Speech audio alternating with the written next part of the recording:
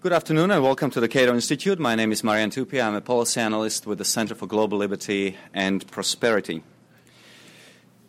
The importance of the European Union, both as an economic entity and increasingly an important player in a variety of international fora, cannot be overemphasized. The EU has an economy and population larger than those of the United States. It is a symbol of a new, or maybe I should say a novel, political and economic arrangement that looks to transcend the divisions of the Westphalian international system that is based on sovereignty of nation-states. Since the Second World War, the members of the EU have pooled their sovereignty in a number of important areas, ranging from common trade policy to common agricultural policy. The view is to make economic and political integration ever deeper, or if you will, ever closer. The European project, I would argue, started off as a great liberal enterprise. It aimed at breaking down barriers to economic and political interaction between European states and, more importantly, European citizens. Europe was to prosper as a result of four freedoms: the freedom of movement of goods, services, capital, and people. Yet over the last 2 to 3 decades, the EU has ceased to be a mere enabler of a bottom-up type of integration. Increasingly, Brussels has been imposing rules and regulations on the European states that, critics argue, should be decided at a local level, hence the provocative title of today's debate. Moreover, the critics observe that Brussels has been growing in power without the consent or enthusiasm of the EU populace. The EU constitution, for example, was rejected in Dutch, Irish, and French referenda, while EU parliaments, including those of Sweden and Britain, increasingly scrutinized the goings-on in Brussels. Was this top-down approach to integration an inevitable outcome of creating an independent bureaucracy based in Brussels? Does the EU really resemble a bicycle that needs to keep moving forward, otherwise it will turn over? Or should the integration undergo a process of hibernation? To help us understand these issues and to discuss them, I am delighted to welcome our panel today. Our first speaker is Dr. Frits Bolkestein. He was the leader of the Market Liberal People's Party for Freedom and Democracy in Holland. In the European Commission, he was responsible for internal market, taxation, and customs union. He was born in 1933 in Amsterdam, and before entering Dutch politics, he worked for the oil company Royal Dutch Shell from 1960 to 1975. From 1982 to 86, he served as Minister for International Trade, and after joining Parliament, he was the Defense Minister between 1988 and 89.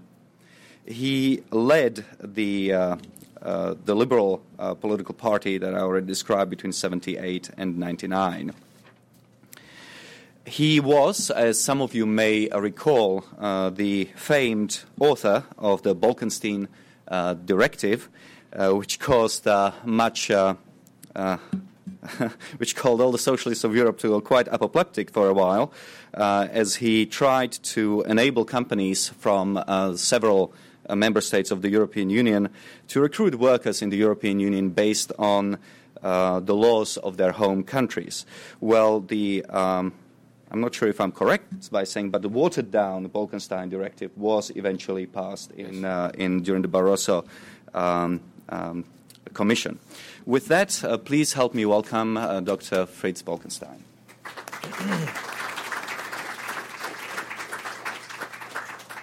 Thank you. Good afternoon, I suppose it is, ladies and gentlemen.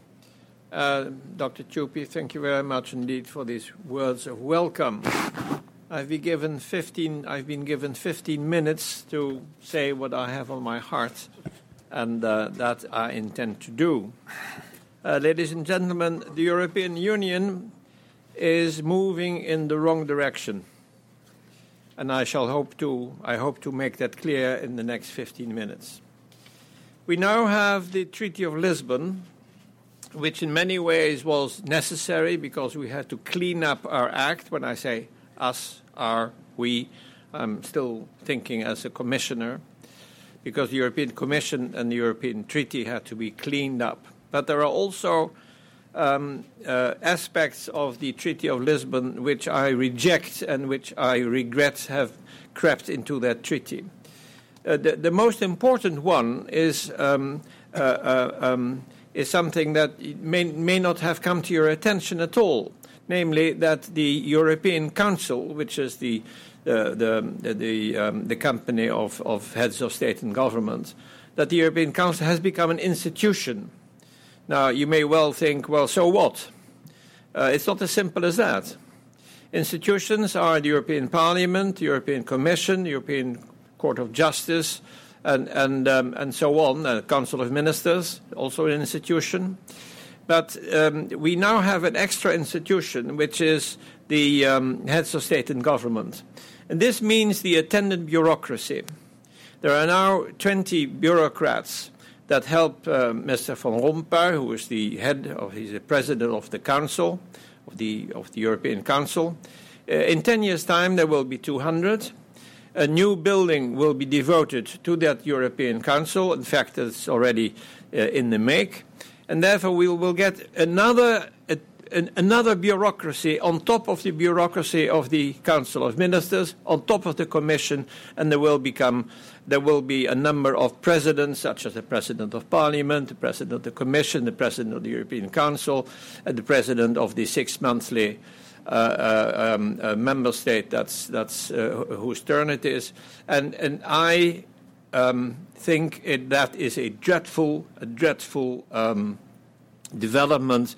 We should have stopped it. We didn't, but there it is, and I regret it very much.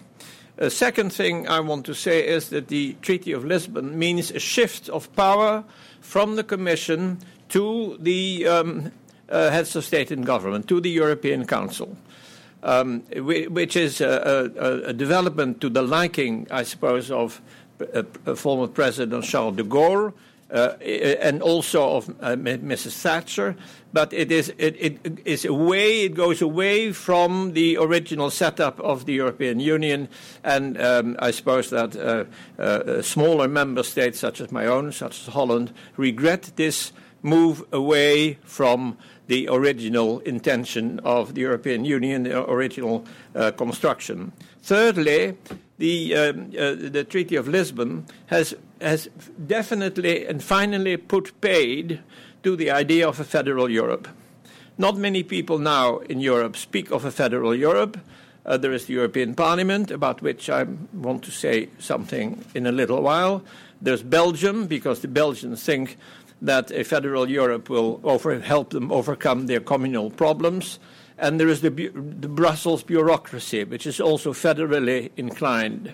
But the Treaty of Lisbon has finally put paid to all that, except that fact is not normally realized by all concerned, and in particular not by the European Parliament. Now, the European Parliament still lives in a federal fantasy. It still believes in an ever closer union. You may recall these words were part of the original Treaty of Rome. An ever closer union has disappeared. At least the concept has disappeared because of that same Treaty of Lisbon. And I think it would be a bad thing if people continue to think about an ever closer union, because the concept should no longer play a role. But Parliament continues to believe in that. As I've said, Parliament lives in a federal fantasy. It's an odd thing. It's an odd Parliament because it has no opposition. There is an opposition on certain issues, for example, the directive on services, pros and cons and so on, but there is no opposition to the idea of an ever closer union. Parliamentarians who oppose the idea of an ever closer union are regarded as heretics that stand outside the door of the official church.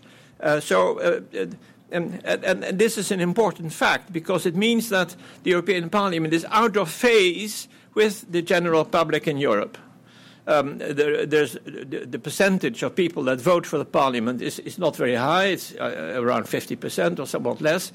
That in itself doesn't make it unrepresentative so much, because in the United States, in this country, the voting participation is not all that much either. But the fact that it is basically out of touch with the European public, there is a marked and an important difference of philosophy between the European public, by and large, and the European Parliament, and that makes it really unrepresentative.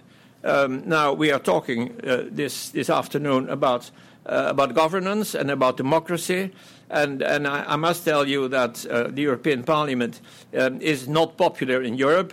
The European citizens do not think that they are represented by the European Parliament, and this is at the bottom of it.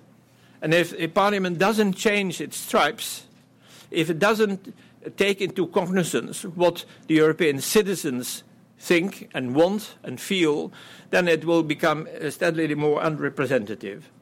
An example of that is Mr. Verhofstadt, who used to be the Prime Minister of Belgium and now is the leader of the liberal, in the European sense, liberal fraction in the European Parliament, who wants to issue Euro bonds.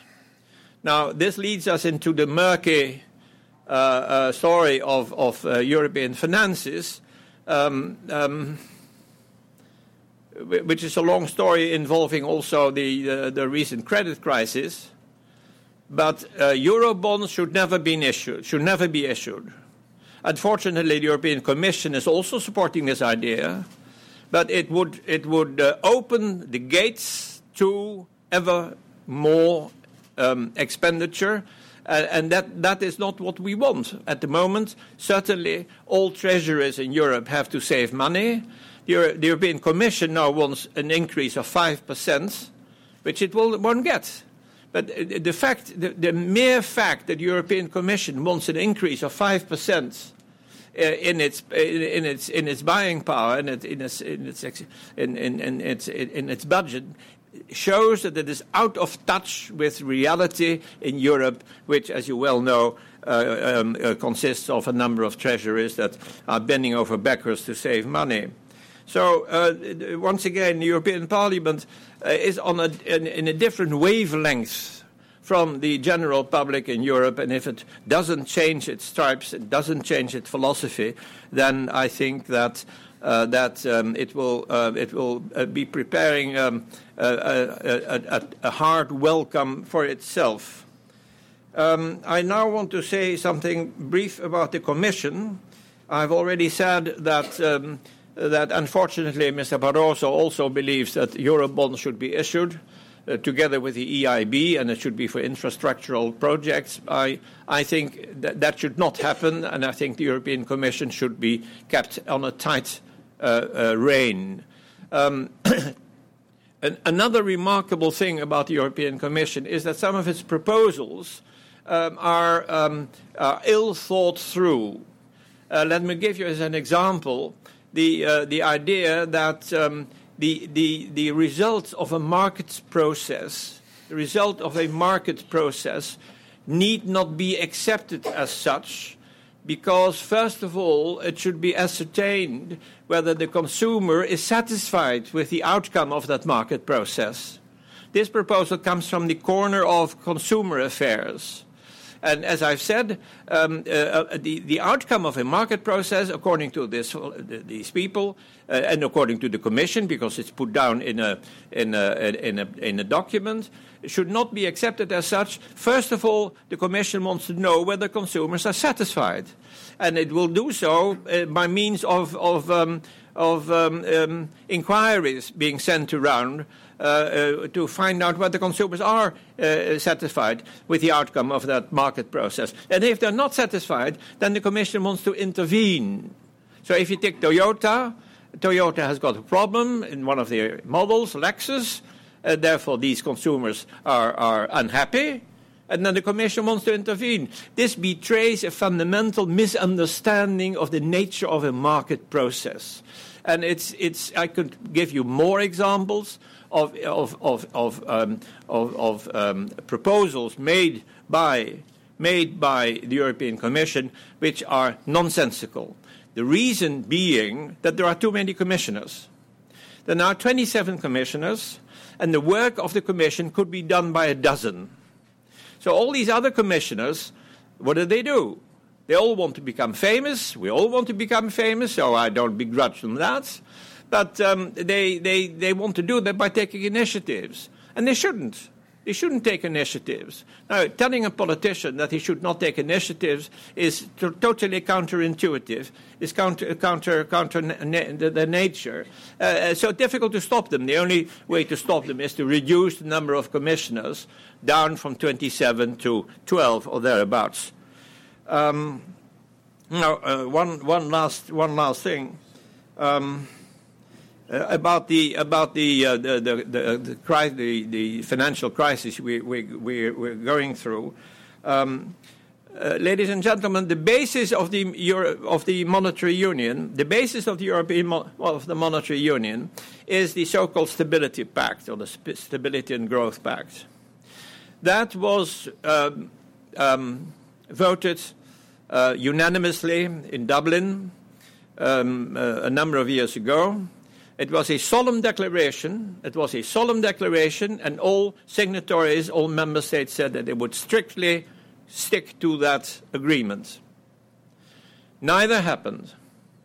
And the question I would put to you, if this solemn declaration, which would be strictly observed, if it lands up in the dustbin after only a few years, the question is which solemn declaration of the European Union will henceforth be believed. It was also said that there should be no bailing out. We have bailing out. So this saps, if you like, the creditworthiness, the legitimacy of the European Union, and therefore I consider this a very serious matter.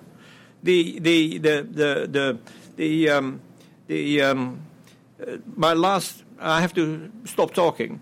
My last remark is this: to encapsulate my view of the European Union, I want to say that the EU does too much. The European Union does too much. And the trouble is that the people in Brussels, the people in the Commission and in the European Parliament, they don't realize this. So they're preparing themselves to run once again with their head into a brick wall. It happened with the plebiscites in the referendum in France. It happened in the referendum in Holland and the other referenda. But they don't see the problem. They think it is a matter of explaining better what the European Union does. But that's not the problem. The problem is that they do too much, and that they should scale down their activities and listen better to the public, because at the moment there are a bunch of unelected bureaucrats with a European Parliament which is no longer representative of the true opinion of the citizens of Europe. Thank you very much. Thank you.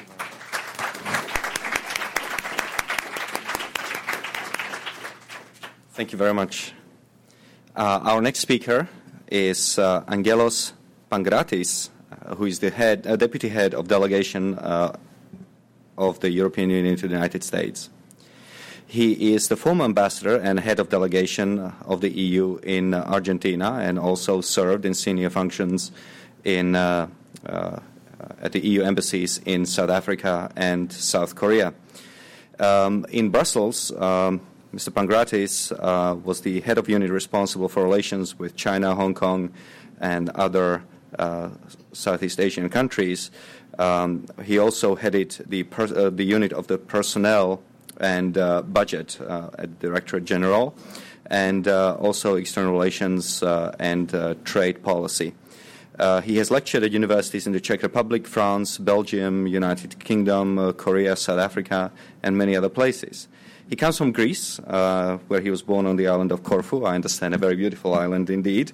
And he has obtained a doctorate from University of Paris, Pantheon, in international economics, monetary policies, and finance. And I'm delighted that he has accepted our invitation to come to Cato Institute today. Thank you.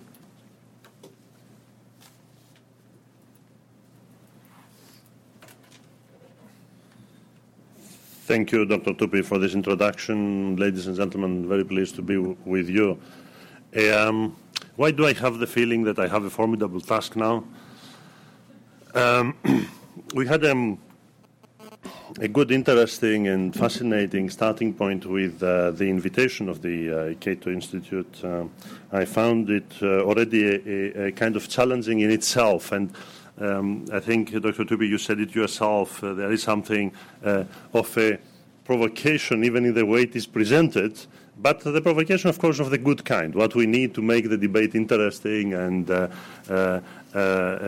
build a fascinating, I hope, exchange. At least the themes are certainly fascinating. And, of course, Dr. Bolkestein is a great figure of European politics and of the Commission itself, and he gave us a very impressive list of issues. Impossible to deal with all of them in 15 minutes, even in the 5 minutes of discussion. So just let me try to pick up a few key comments to make, because I think the real challenge in this big debate, when we talk about the EU, we talk about the complexity of the modern world.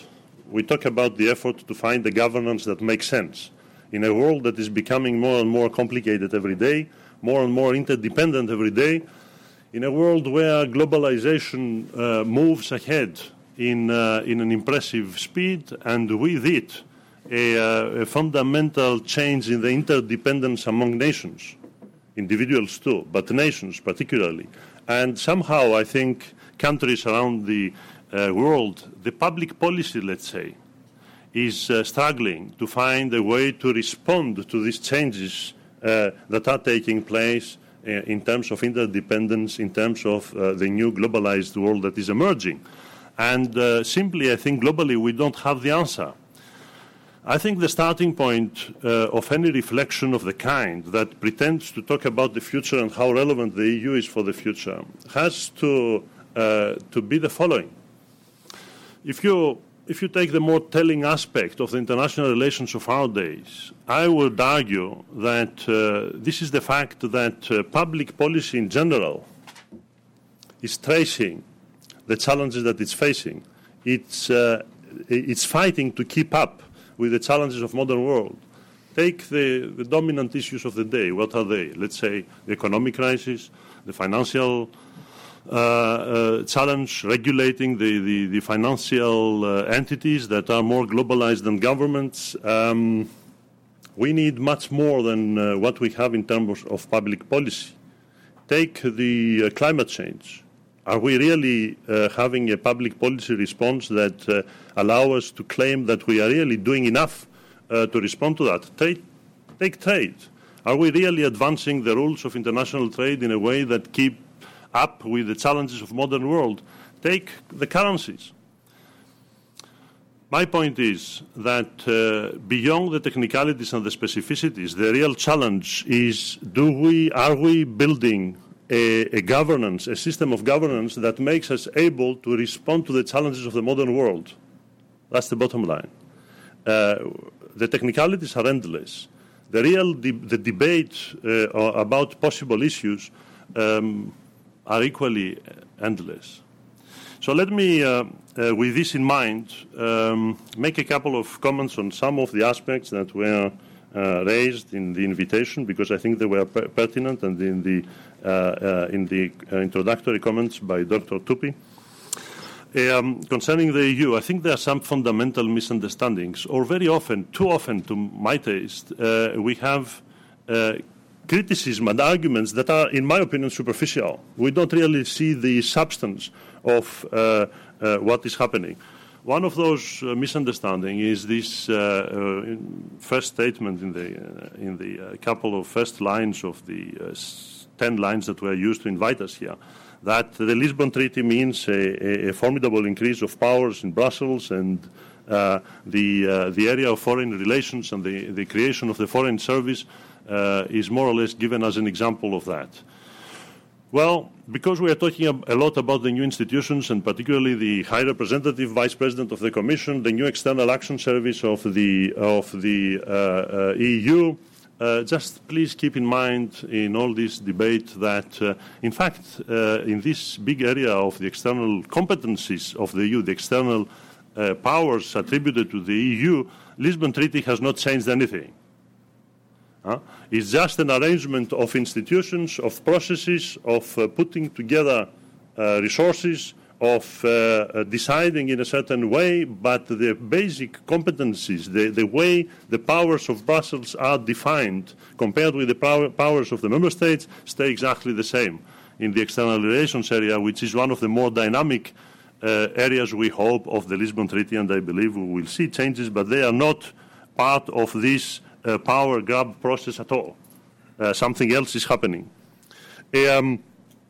The same with this big debate about the fact that some national referenda were lost for the ratification, for the acceptance of the Lisbon Treaty, and somehow this is a democratic deficit. There again, I find it a fantastic, simplification.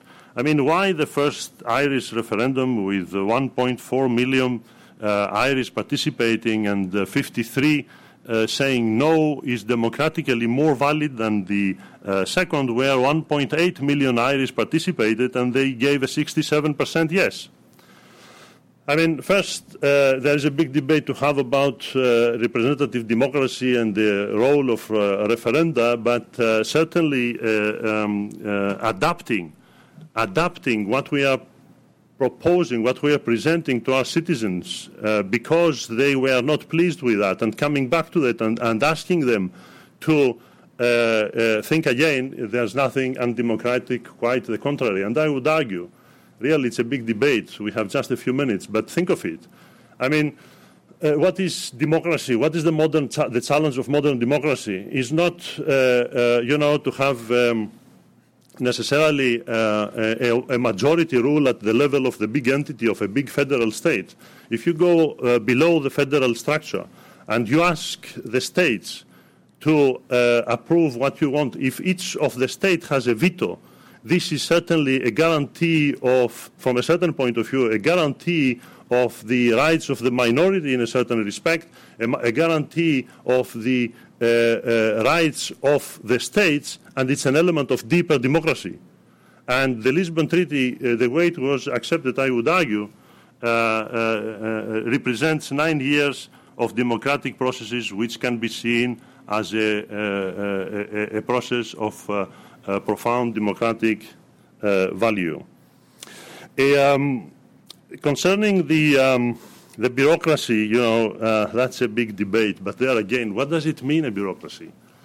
Of course, we have bureaucracies to manage modern world. I don't think the issue is bureaucracy. By the way, the whole EU, we are all something like 30,000 people, less than the staff of an average municipality.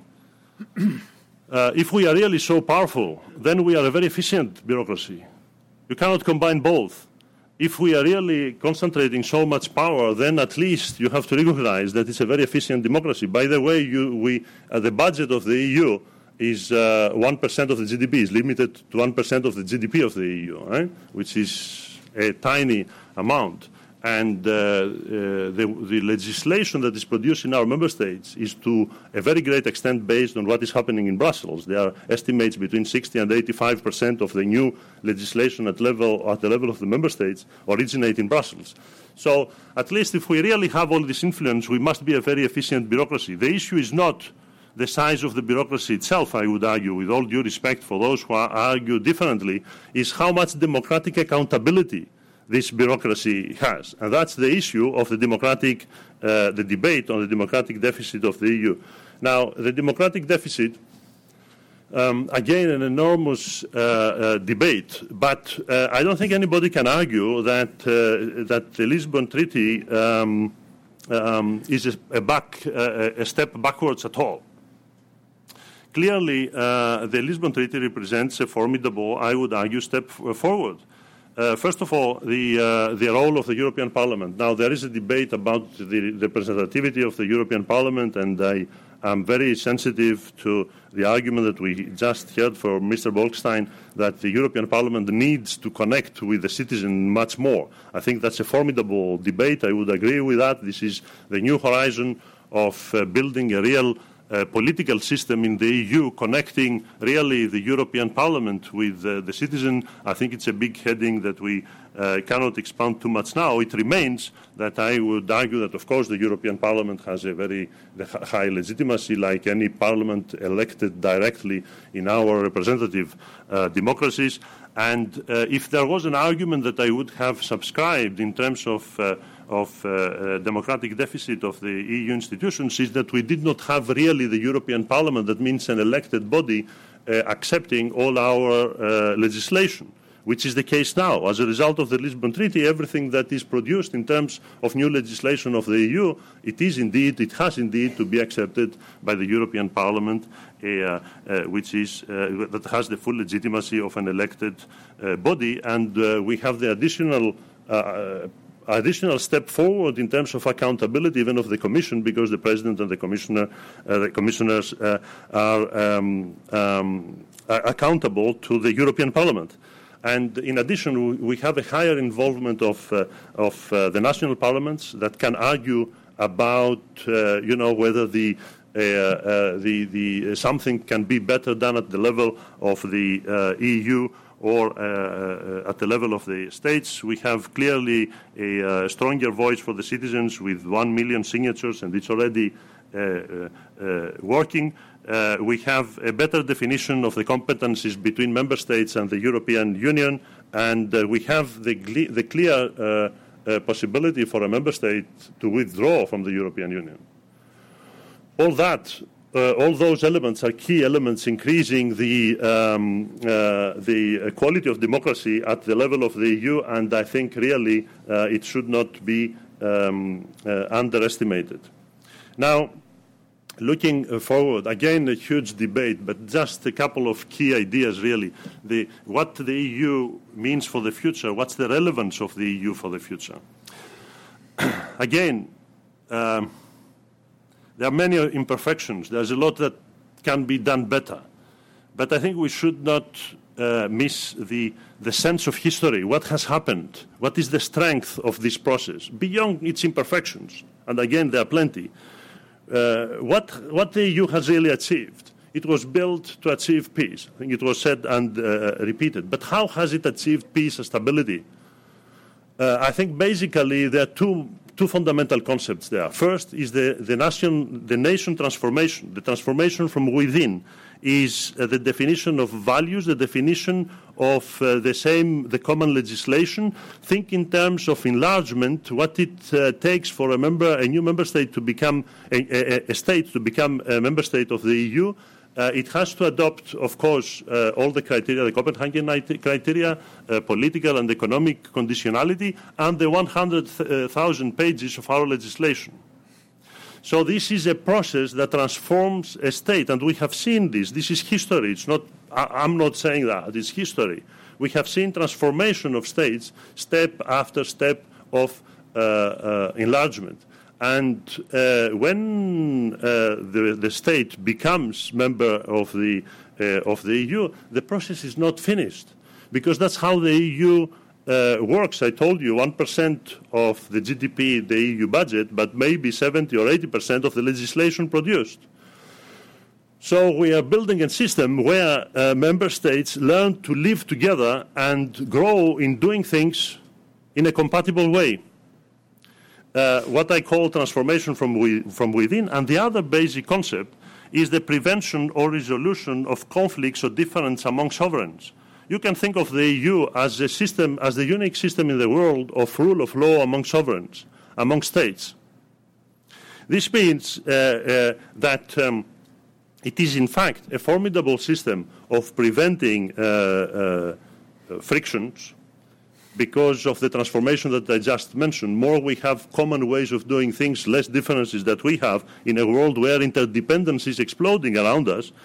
It also means that there is the rule of law among sovereigns to deal with differences that they have, and it also means that because of the deeper integration and the deeper interests that we share, we can do wider compromises on a wider basis. That's why the EU is a constant negotiation, linking things that have nothing to do with each other. You give me that, I give you that, and then there are, on a wider view of interest, a better capability to find compromises and move forward.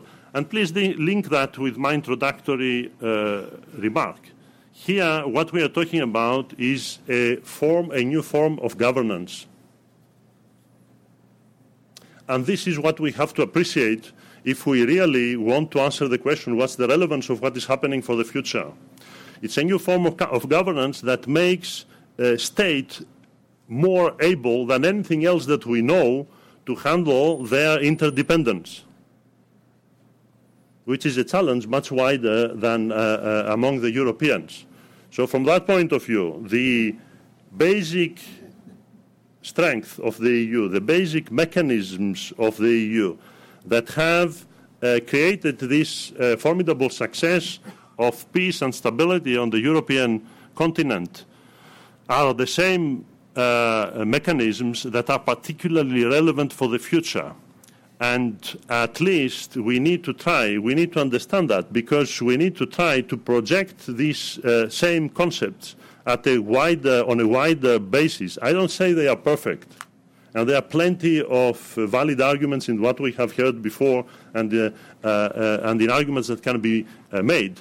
But here is an example that is unique in modern governance, and I think corresponds to the fundamental needs of managing this exploding interdependence among nations. To finish with the last concept that I want really to leave with you, is that this governance is not based on rules, regulations, bureaucracy, and imposition of the state on the citizen. I think that's probably the most deepest misunderstanding of the EU. Think of what the EU meant for each one of us, for each one of the citizens of the EU. What does it mean to be a citizen of the EU? What does it mean? It simply means that you, as a citizen of the EU, or whoever is there, has a number of additional rights. The right to study in another country, the right to live there if he or she so decides, the right to work, open a business, etc., or buy a holiday house on a Greek island. It's a right. So there are plenty of rights, and there are others. Okay. Also, the whole effort of the EU to create this common economic space, the internal market, the similar way of doing things, the ability to have recognition of your social rights and coverage, health coverage in another country, etc., it means that simply the EU has, without doubt, created a much more integrated space, thus more compatible to adapt from the individual's point of view, a much open space to the world. I don't think there can be any serious doubt on that. And it has recognized a formidable set of additional rights to the individual. For the individual European, the EU has been a fantastic mechanism of increasing freedom, individual freedom. And I think it's important to keep this in mind for the rest of our discussion, because it comes at the heart of what the core values and the fundamental values of this integration process are. Thank you for your attention.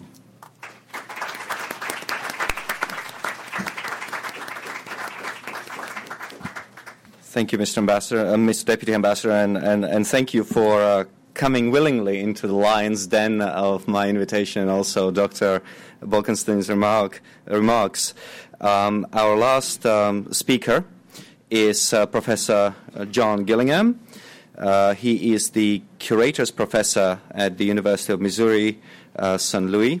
He's been a professor at that university since 1986, and before that time he lectured at a number of prestigious institutions, including Europe's own European University Institute in Florence. He's obtained his bachelor's from University of California, Berkeley, where he also got his master's and eventually in 1973 his PhD. He is an author of a number of books, including Belgian Business in the Nazi New Order, Industry and Politics in the Third Reich, Coal and Steel and the Rebirth of Europe, and Design for a New Europe. But perhaps his greatest contribution, in fact, undoubtedly his greatest contribution to research on European history is his European integration between 1950 and 2003, Superstate or a New Market Economy, which came out in 2003. With that, please help me welcome John Gillingham.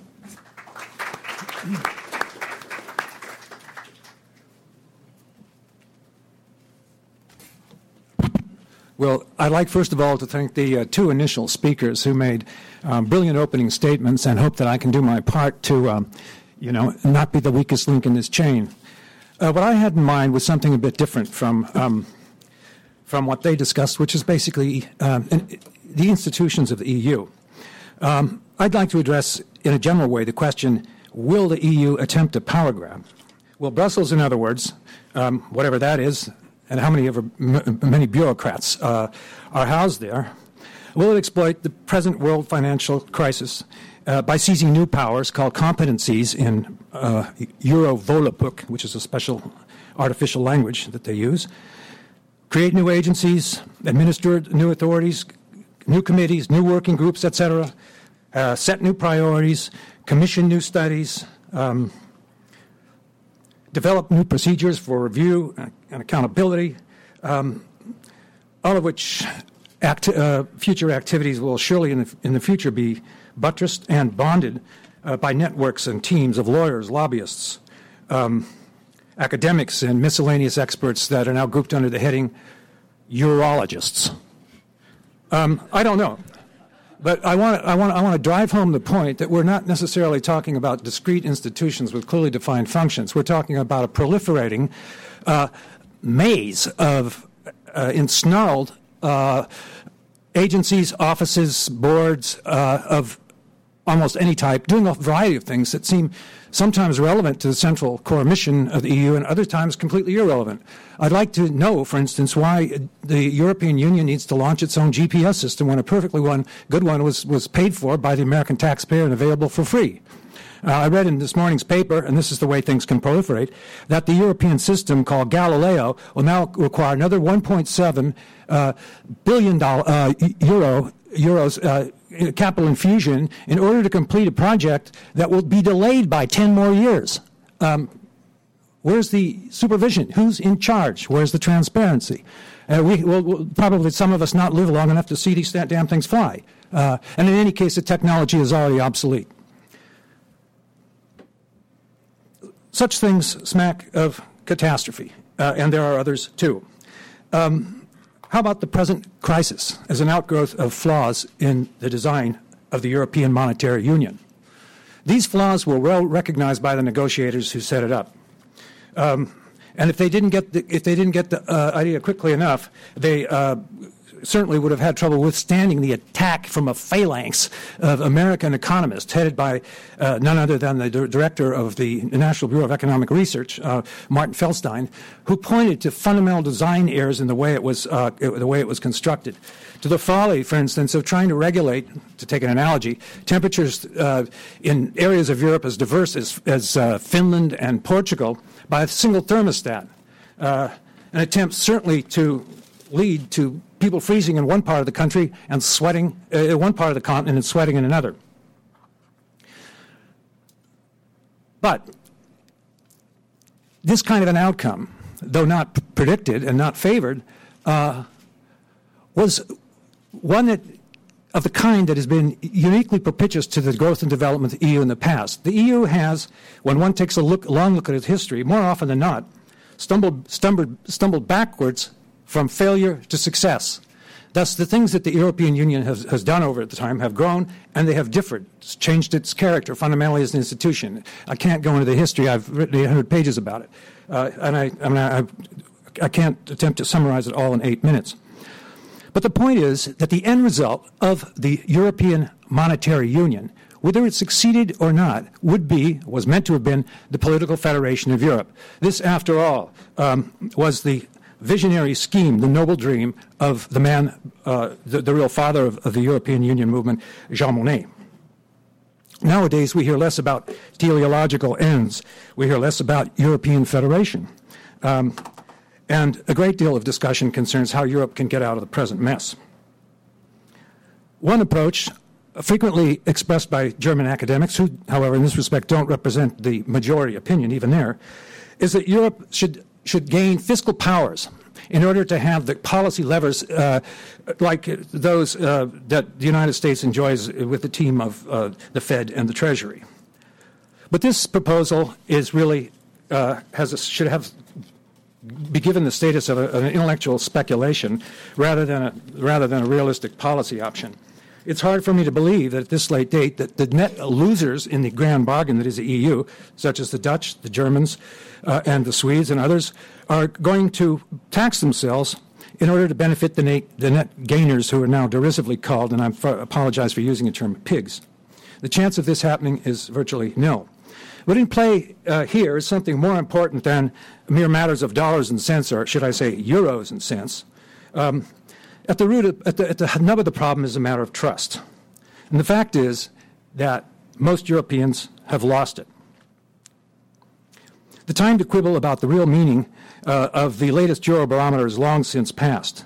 The EU is frankly unloved and little respected, and grudgingly accepted as a necessity, especially in Eastern Europe. That is the area of the former Soviet bloc and of the Soviet Union itself. There is, across the Union, a genuine and deep felt reluctance to grant powers of any kind to Brussels. This attitude is shared by Europe's well-wishers as well as those who in the past have been stigmatized as Eurosceptics. Last week, Dennis McShane, the former and very strongly pro-European Europe minister in the Labour government, said that Europe was going to have to wait for a generation of new leaders to enter the scene before a real change can occur. The skepticism is also evident in the negotiations that are leading to the formation of the next Dutch government coalition, which specifically disavows the support for any new European initiatives. The same skepticism has taken a more concrete form in the British Parliament, where none other than William Cash, who is the most serious and committed Eurosceptic in the Conservative Party, will head the new screening committee that will vet all European legislation to determine its consistency with British law. So there are going to be new brakes that are put on, introduced at the national level to the development and expansion of the European Union. Now, the sources of this disenchantment trace back most immediately to the Maastricht Settlement of 1992, from which emerged the present so-called three-pillar structure of the Union itself and the proposal for a European Monetary Union. I can't trace step by step how this disenchantment grew.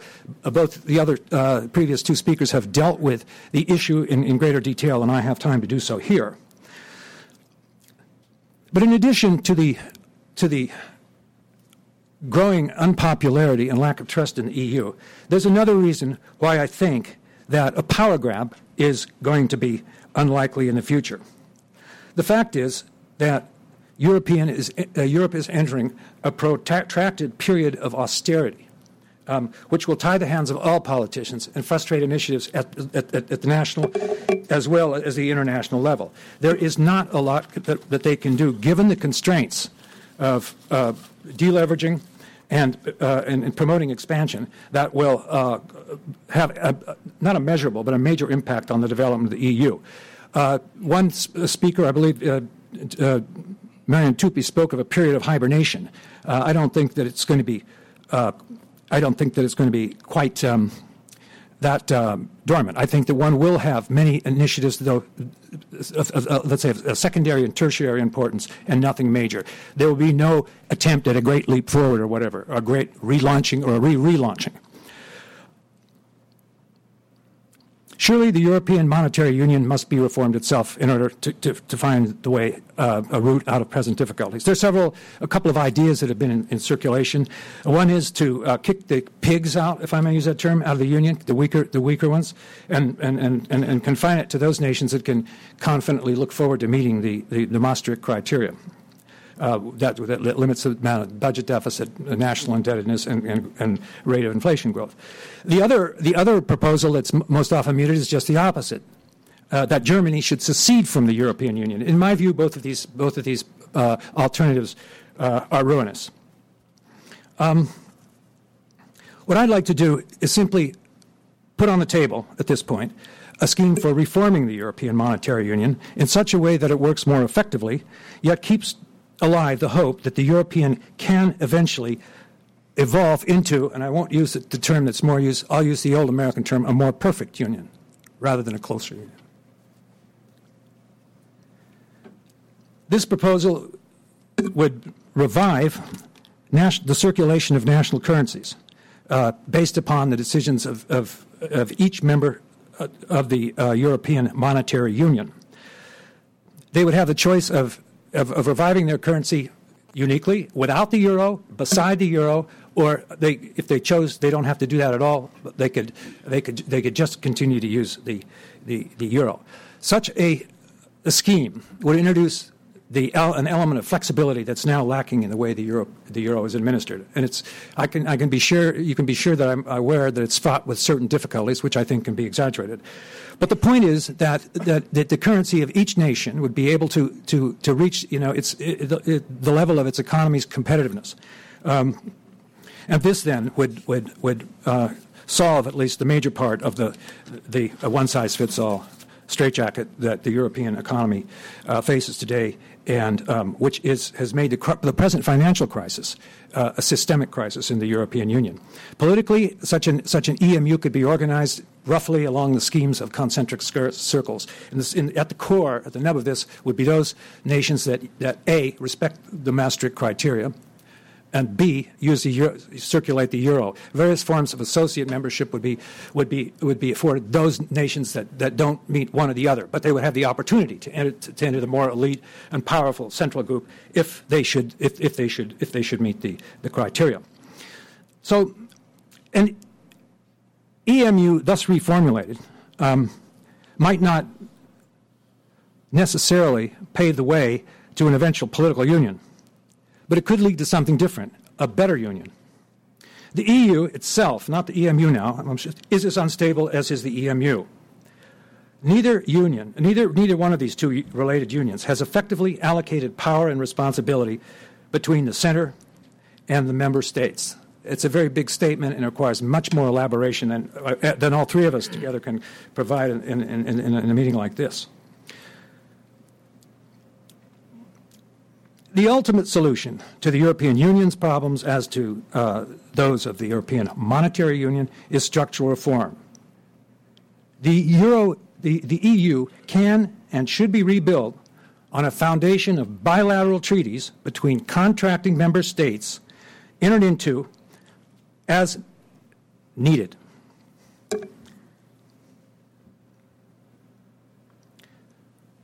Here, as I say, I can only introduce the idea and not discuss it in the necessary detail. The European Union, in other words, would survive, though in quite different form. It would be more responsive to the needs of the publics of the member states. It could dispose of whole swaths of this gigantic and proliferating bureaucracy. It could lead to a wider union, and so on and so forth. The European Union is indeed worth saving. To be sure, its great accomplishments belong mainly to the past. The European Union gave rise to a new kind of diplomacy. It produced a more or less single market, still in need of improvement. And it can take credit for launching enlargement, which is the most constructive of its policies that still are underway. This is a tremendous feat, taking democracy and best practice to places that did not know them before. It hasn't lived up to its vast promises or the hopes of the citizens of the former nations of the Eastern Bloc, but so what? It's a great achievement, Just think of where it can go. It's not over. There's what is called in Eurosprache, the Western Balkans, you know. That's a place for constructive policy making. And when we're thinking about that, let's not forget Turkey and Ukraine. I know we don't agree on all these things.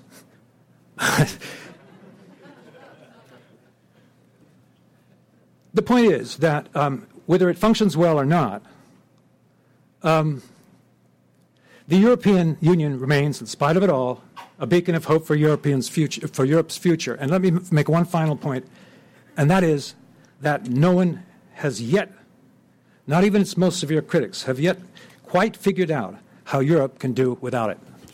Thanks.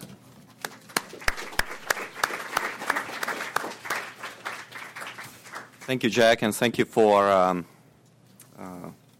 that idea about currency competition. And whilst we are at it, maybe we should have some currency competition in the United States as well, considering where the dollar is heading. With that, let me first ask the speakers to reflect on what the others were saying in the order that we started. Dr. Bolkenstein, do you have anything that you would like to add? Well, thank you for giving me the chance to make some further remarks about the matter brought up by the representative of the European Commission. I still believe that the European Parliament does not reflect the situation in the member states. As I've said before, there is no opposition in that parliament.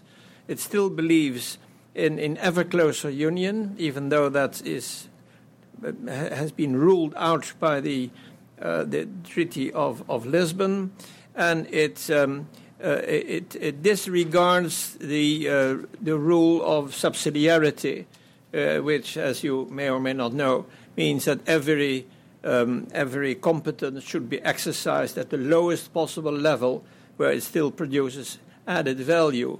These are things which neither Parliament nor, I must say, the Commission take into consideration, and that is a bad thing. There is, ladies and gentlemen, no institution in Europe to restrain the activities of the European Commission. And as I said before, politicians want to be active. They want to show activity. They want to be re-elected. They want to be reappointed. And they want to make a name for themselves. And all this is perfectly understandable. I myself have been a politician for over 25 years, so I understand this.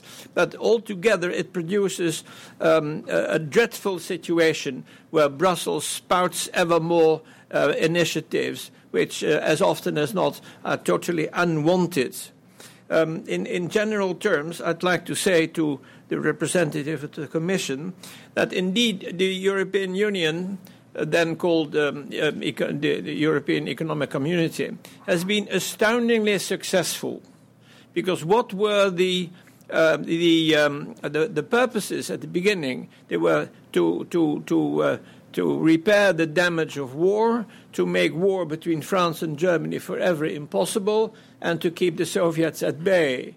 Now, we've been successful beyond belief in achieving these three aims, even though the third one, keeping the Soviets at bay, of course, was more a result of NATO than of the European Union. But nonetheless, it's been extremely successful.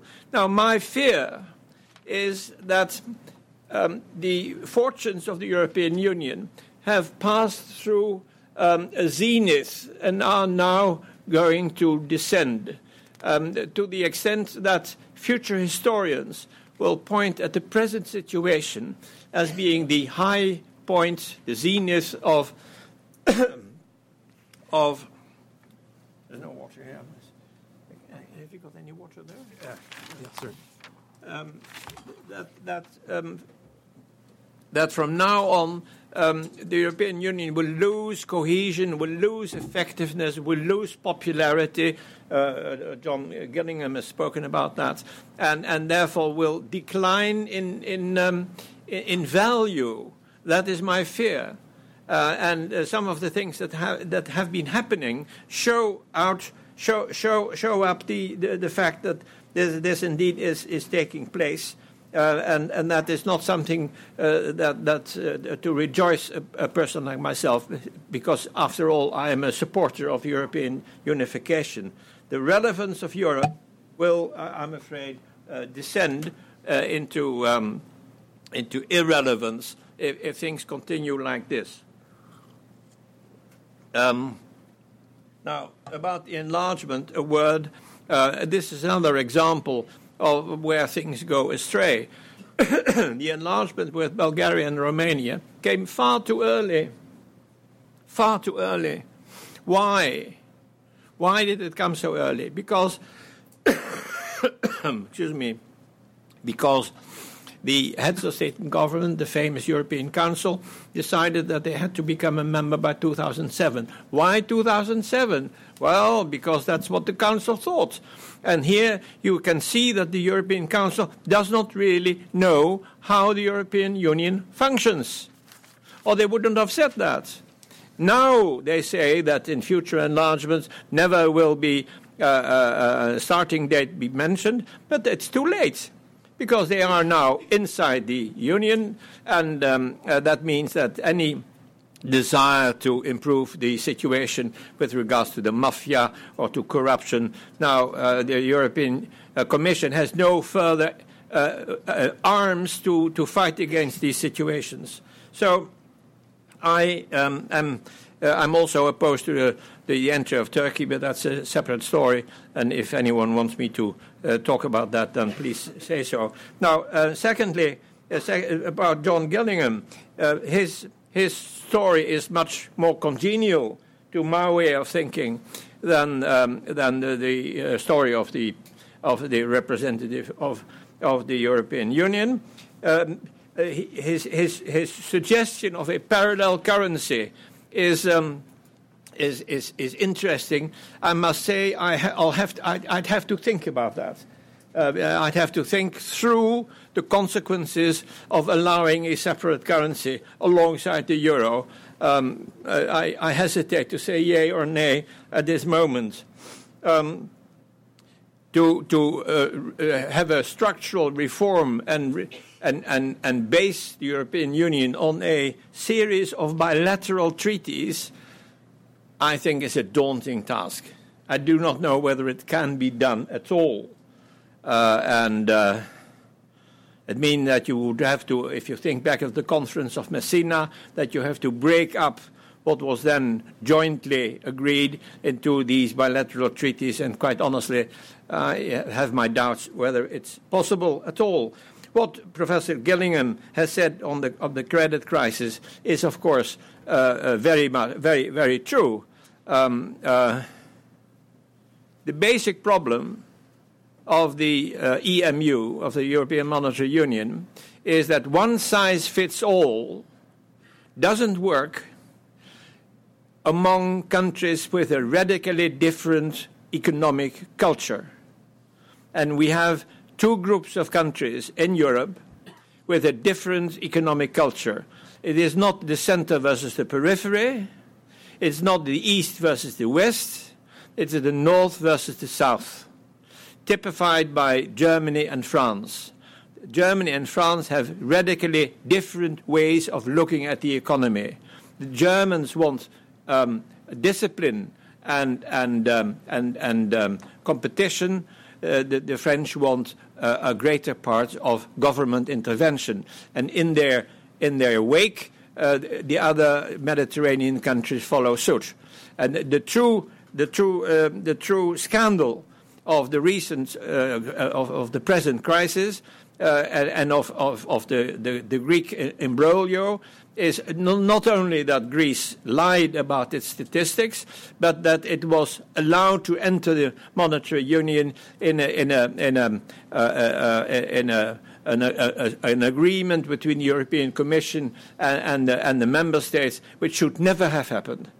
Greece should never have been admitted to the economic or the European Monetary Union, and now you see what happens. So it's quite a tragic story all along, and let us hope that we take counsel from the things that have gone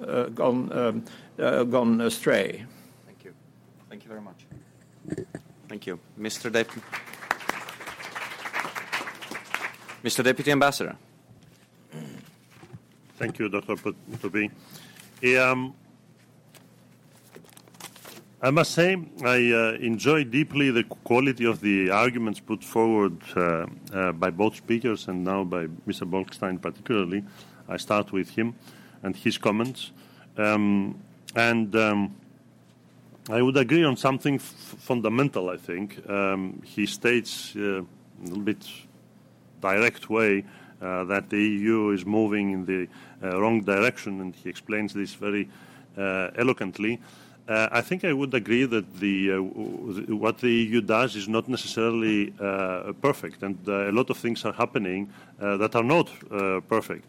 And I believe very deeply that we need the kind of debate that is launched here, because we need to think carefully about every step that the EU as such is taking, and invite everybody to realize how much the EU is a unique experiment. We are learning as we are advancing, and this is part of the concepts that we need to keep in mind when we consider the future, and how much debating, studying, hesitating, arguing in all directions is a necessary part of the process. Defending the EU does not mean defending any aspect of possible initiatives that the EU is taking. This being said, the points that I wanted to take up briefly. I think this idea of this commission out there, that there is no restraint to the commission and on the initiatives that it is taking, it can be misleading for people who do not know the functioning of the EU enough, because the commission does not have any real decision-making powers. The commission takes initiatives, but the powers to decide are with the member states and with the European Parliament. And the member states certainly have a say and have to decide on anything significant that the EU is pretending to act upon. So we should not, I don't think it's fair to have this concept of big distance between Brussels and the member states' capitals. It's part of the basic characteristics of the EU governance. Member states are everywhere in the process of the decision-making of the EU, even within the Commission itself, because we have special committees to prepare our proposals. So they are everywhere.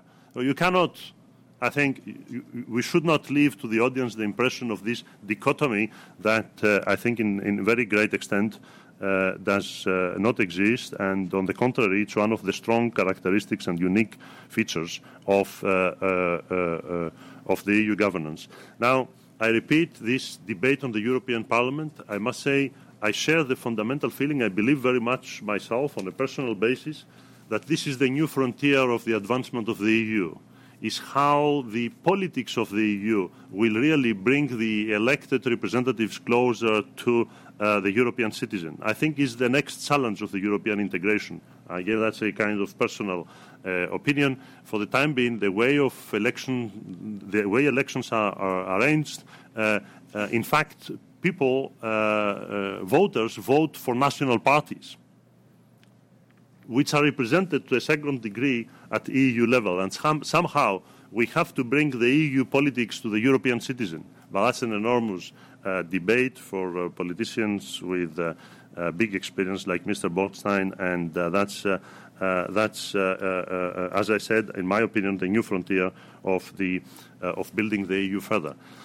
Another important thing to keep in mind, when we talk about the EU increasing some of its budgetary means, again, very briefly, it can mean if we see the EU only increasing, its requests, it can mean that they are out of touch with the overall reality of the EU. It can be. But that's a kind of debate that we have also with the creation of the EEAS, the new External Action Service of the EU. We might need some additional resources at the level of the EU to do what we are mandated to do as Commission or EU institutions. If by spending a little bit more at the EU level we become more efficient and we save more money from the national budgets, then the whole thing takes a different perspective.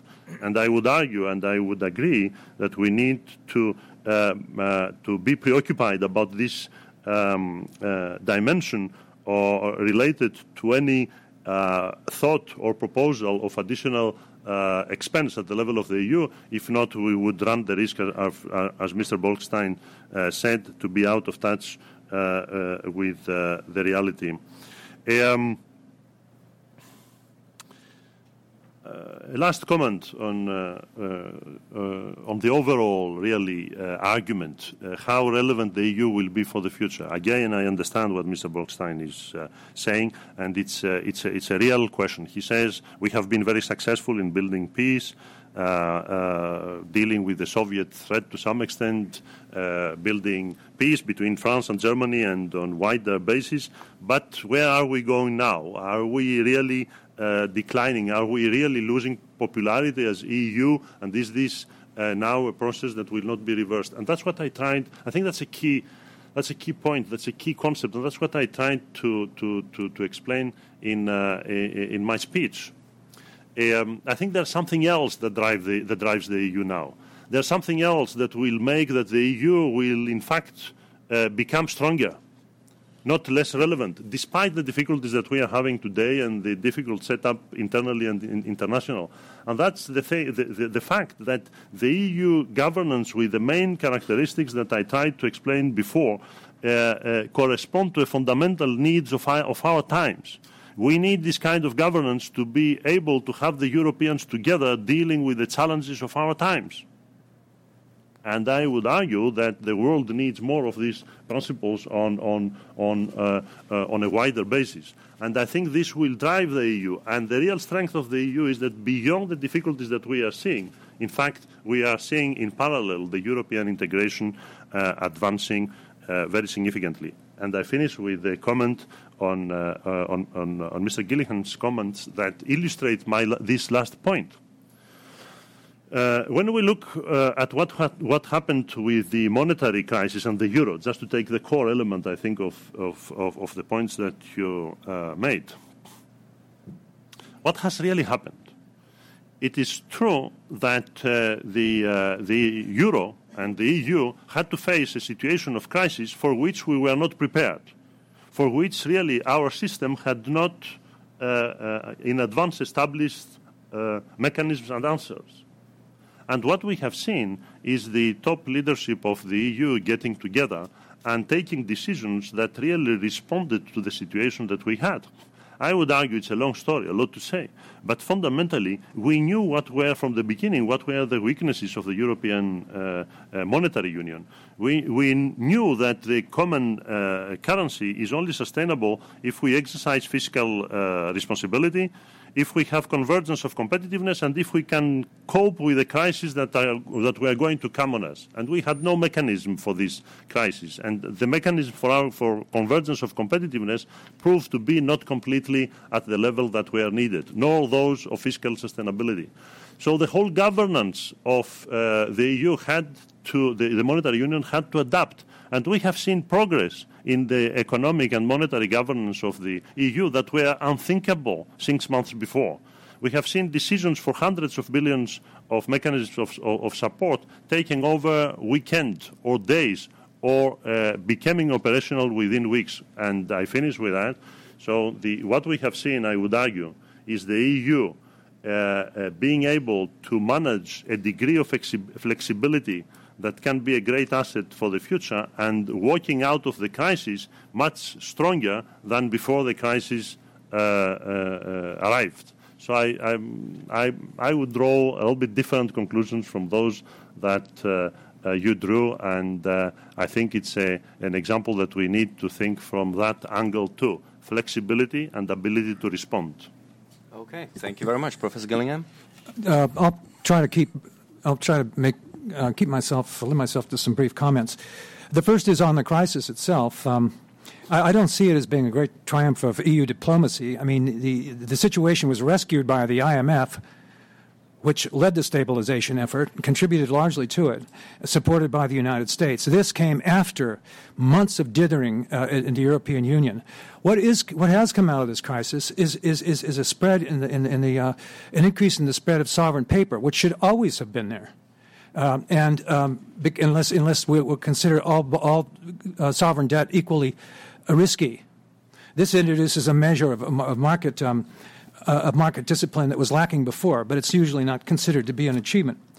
The fact is that the European project got the same kind of bailout from the IMF that faltering nations do. It's not. I don't think it can be regarded as a great triumph of integration diplomacy.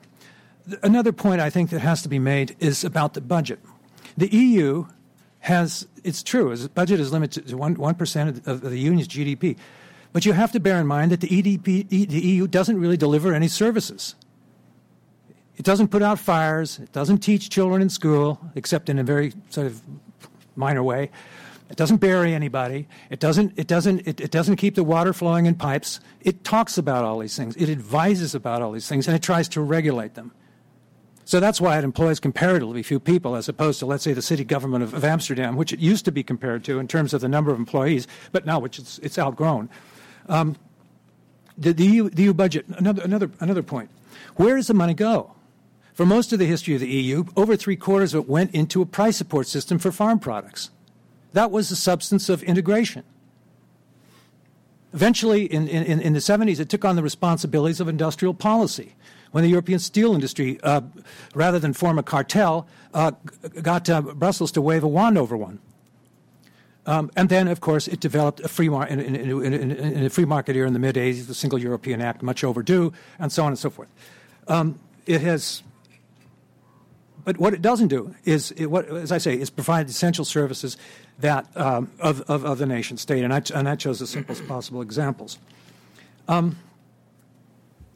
I wonder. We've heard a lot from Dr. Pandonis in his interesting and very valuable remarks that something like the EU is necessary because of the increasing complexity of the world. I'd just like to ask, isn't it contributing, perhaps unnecessarily, to this complexity? I mean, what state of affairs have we reached when the President of Ireland, the Prime Minister of Ireland, the strongest single power behind the adoption of the Constitution, said he's never read the document because he wouldn't understand it? I don't know where accountability begins, but certainly not at this point.